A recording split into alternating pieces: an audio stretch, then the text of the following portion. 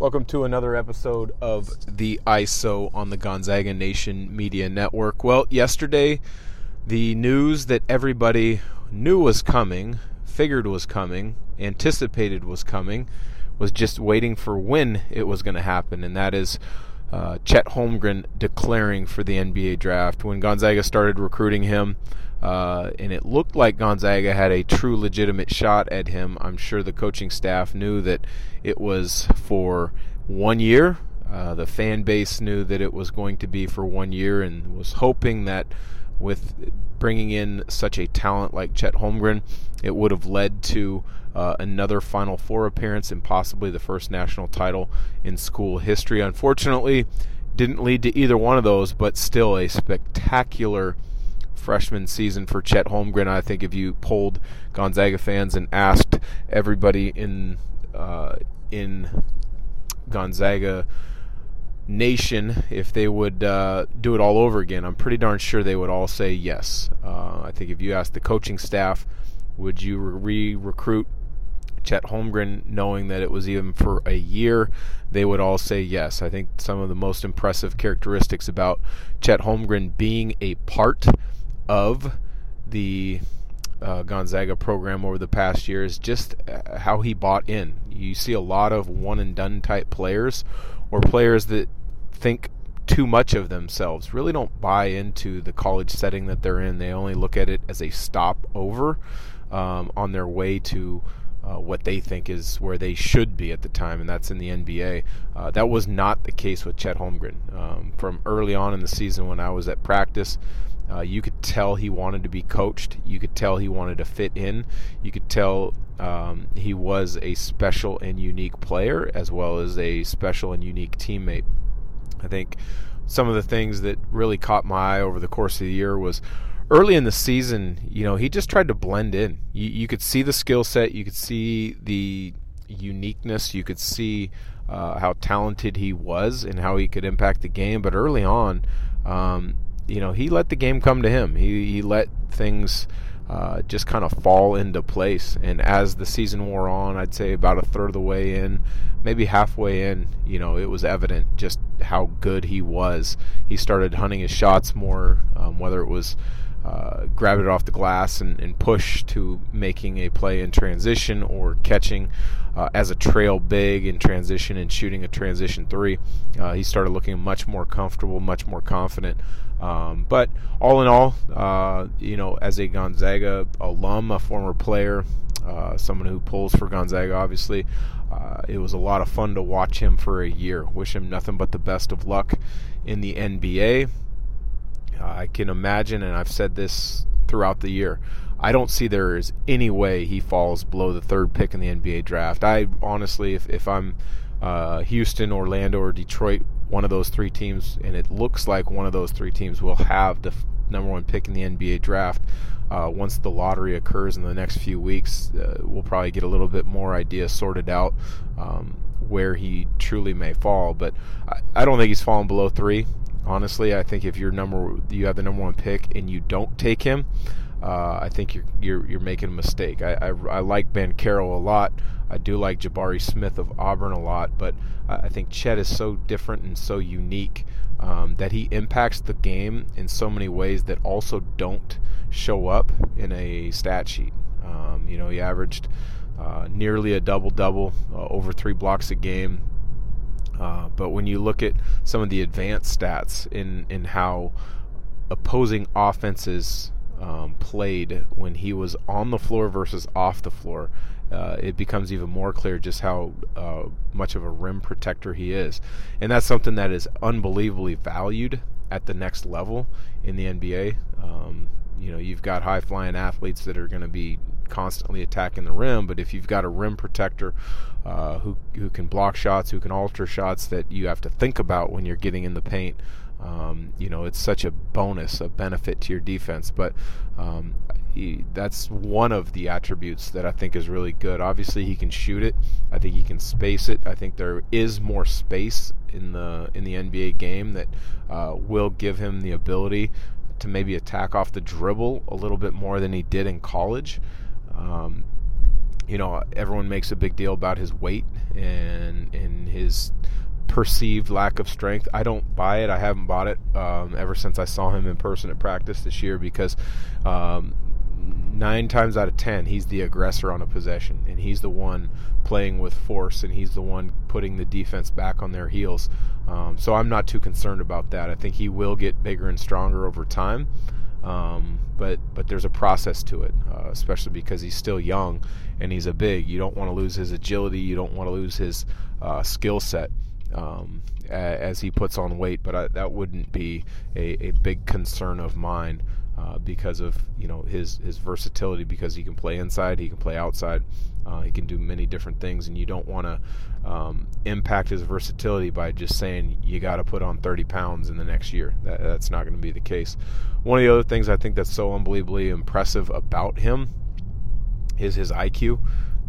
And his coachability, and that's going to be huge at the next level, because in the NBA, games come at you fast and furious, really, after the first 5 days of training camp, when you're allowed to have some two-a-days. Once you get into games, it's coming fast and furious, and all the little adjustments, all the little tweaks that are put in, whether it's morning of shoot-around or even during a film session, you've got to be able to pick it up and then implement it and execute it on the fly. What I've seen from him this year is that should be absolutely no problem.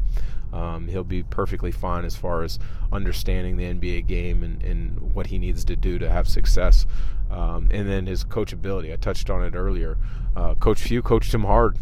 He wanted to be coached. He was an attentive listener in timeout situations when you'd focus in and watch, and I think that's going to bode well for him at the next level, because he's going to have growing pains, as all rookies do. But when you're attentive and you're ready to be coached and you're ready to listen and you're ready to work through it, you can improve through those stretches so much quicker, and I see that being the case for him. So that's going to be interesting to watch. But when you look at the 3 teams, Houston, Orlando, and Detroit, as the probable top 3 picks, I think there's going to be a lot of interest in wanting Orlando to get the number 1 pick, and it'll be that would be interesting, because he and Jalen Suggs played together in high school. Then Jalen Suggs obviously was the first of the 2 to go to Gonzaga, had a successful 1-year stint there, and then Chet Holmgren follows him partly because of that experience. And then he had a 1-year successful stint before going to the NBA. But I think a lot of Gonzaga fans would be pulling for that. That would be fun to watch. It'd be almost like Memphis with Brandon Clark and Killian Tilly, where there'd be a team with a couple Zags where people could get really behind. But I think the biggest thing for Chet, honestly, when he gets drafted, is that the organization has a plan in place around him in regards to not putting too much pressure on his shoulders right away, and allowing him to learn the NBA game, the lifestyle, and how to be successful, and how that roster is formed with hopefully some mentors that can really pour into him and help him. I think that's been, when I look back at my career or other careers of players that I've followed, one of the biggest things for a young player to reach their potential is the teammates around them. And you hear the word culture all the time, and I don't want to use that word culture, but if you've got veterans who are supportive and veterans who will help a young player and show them the ropes, show them the way of how to be a true pro, it pays huge dividends. It's immense. And so that's hopefully something for Chet, that he falls into an organization that drafts him that has that in place. That would be a big benefit for him to start his career. The other thing a lot of people have asked me, or you keep hearing, is an NBA comp for Chet. And that's a difficult one, because you got to obviously look at a big guy, 7 foot, and then you want to look at somebody who has the ability to shoot it, which there's not a lot of 7-footers that can truly shoot it the way he does. Then you need to look at, is there a skill set such as the ability to handle the ball, pass the ball, and then you look at the defensive side of the ball. Is there a player at that size that can impact the game defensively, protecting the rim and the paint like he does? And so I really don't, to be honest, find a lot of comps. The two comps that I've heard a few times, I don't like one of them. One of the comps is Bol, who played at Oregon. He was at Denver for a while. It's escaping me right now who he's with in the NBA, but that's in kind of, to me, that's a lazy comp, because yes, Bol's 7'3", yes, he can handle it a little bit, he can shoot a little bit, but his motor is nowhere near what Chet's is. His competitive drive is nowhere near what I've seen from Chet Holmgren. I don't think he impacts the game defensively the way Chet would, and he just doesn't have that winning mentality that Chet would. But it's an easy comp because of the size and a little bit of the skill set on the offensive end of the floor. The other one that I think might be the closest comp, at least in regards to the offensive end of the floor, would be Kristaps Porzingis. Started his career with the Knicks, has been with the Mavericks for a while. 7'2", 7'3", can really shoot it, can stretch it, can put the ball on the deck, but he doesn't have the passing ability, or I don't think he has the IQ of what Holmgren will grow into and become at that next level. The other thing he does not have is the shot blocking ability. He does have the rebounding ability, but he doesn't have the shot blocking capability. So those are two comps that I see, both when I look, but also when I've talked to others and read things. I'm sure there's a couple others out there that will get thrown around, but I think those, because of the size and uniqueness of those two other players, are the reason those get thrown out there a little bit more. But all in all, it's a good day for Gonzaga basketball when you've got a guy who is projected as a top 3 pick in the draft. Again, I don't see him falling anywhere below 3. I do think he will be at the end of the day. I do think a lot will depend on who has that first pick, which we'll find out in the draft lottery in the coming weeks. But Chet Holmgren would be hard to pass at number 1, that's for sure. So like, subscribe, review Gonzaga Nation on any of your platforms, whether it is our podcast platforms, YouTube. Send us a message on Instagram, Twitter, or Facebook. So for Gonzaga Nation Media Network, I'm Dan Dickau, and this has been the Iso.